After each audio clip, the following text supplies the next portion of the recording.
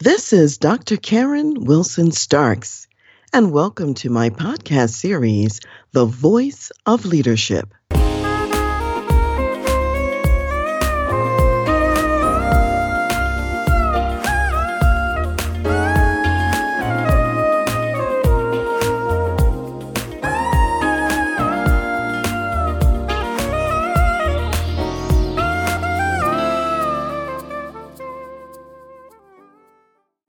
Some years ago, while I was working with a client in Saudi Arabia, I had the opportunity to attend a social gathering at a male leader's home. Now, those of you who are familiar with the Middle East, and if you're familiar with the Muslim religion, you will understand that there were many different cultural differences and barriers and rules to get around and through in order for this meeting to occur.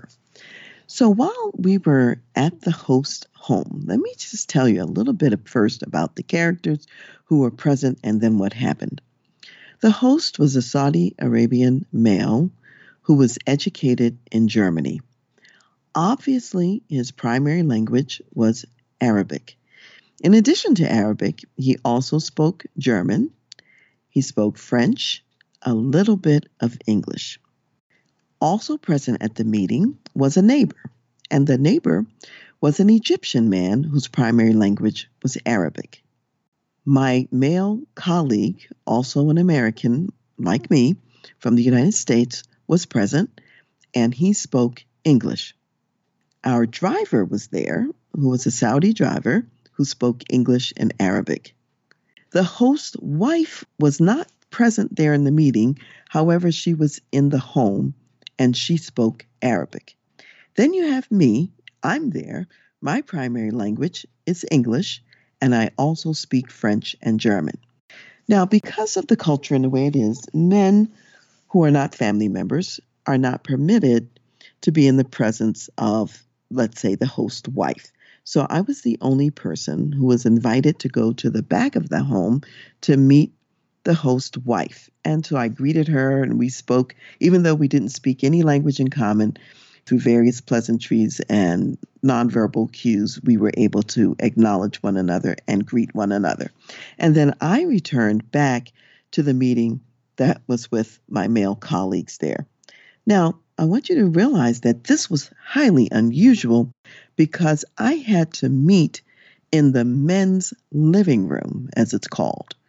And I don't think the host had ever had a woman in the male living room before. But there was no other logical place to meet in the home because normally men and women didn't meet together. So if a man was doing any entertaining, all of his male guests would be in the male living room, and then his wife would entertain the women in her living room, which was in the back of the home. So the servant girl was from the Philippines. And she comes out, and when she sees me in the male living room, her eyes were as big as saucers because she had never seen that before, and it was definitely something different. So we're now conducting a business conversation and getting to know one another better in this meeting. And so the host and I, we are speaking to one another, going back and forth predominantly between French and German. Now, I speak French and I speak German, but I speak French much better than German. And so we would speak French for a while, and then my host would get fatigued and tired of the French because his German was better than French. So then we would switch into German and would speak that for a while until I got tired of German, we'd go back to French.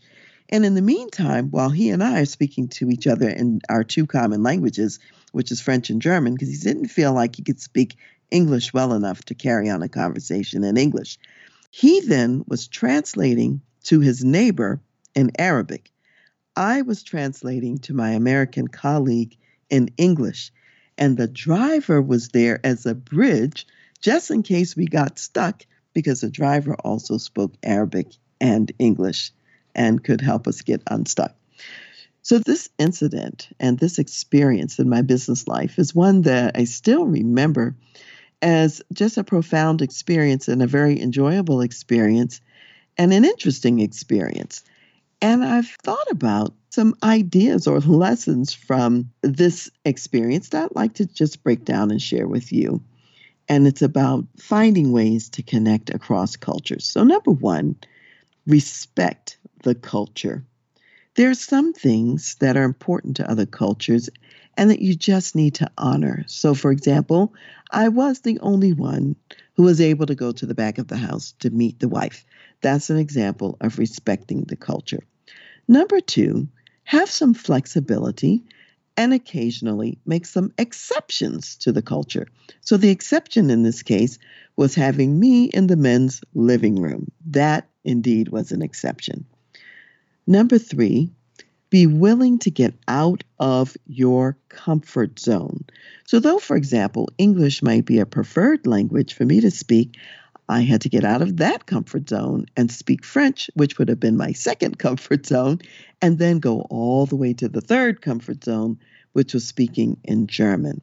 And sometimes we have to be willing to reach across the aisle that way and get out of our own comfort zone. So that was number three. Number four was about sharing the load of getting out of the comfort zone and passing the baton. So sometimes we would speak in French, which was more comfortable for me, and other times in German, which was more comfortable for our host. And then number five, have some backups available and ready. And the driver was the backup that day for any language barriers and issues that we might run into. And then always, in addition to these five, no matter what you're doing, have fun.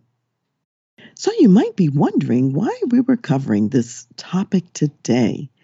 And the reason we're talking about it is because it's a global world. And we are encountering people from all different countries, all different backgrounds, and even in our own organizations, hiring people from different cultures and backgrounds. So these cross-cultural scenarios, they definitely enrich our lives, and they also present some challenges.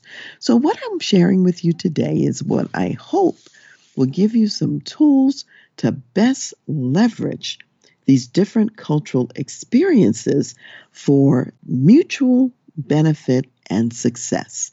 And what I can say in my life is that I've had far more benefits, gifts, joys, and wonderful experiences from my cross-cultural life encounters than I've had anything negative.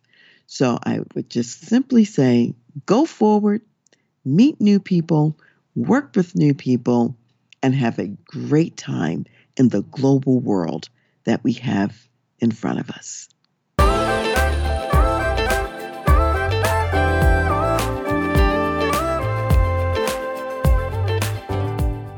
You've been listening to The Voice of Leadership with me, Dr. Karen Wilson Starks. And I want to give a special thanks to jazz saxophonist Ron McMillan for granting us permission to use his gifted music on our show. Thanks for listening, and remember to go to my website, transleadership.com, for more strategies, insights, and leadership resources.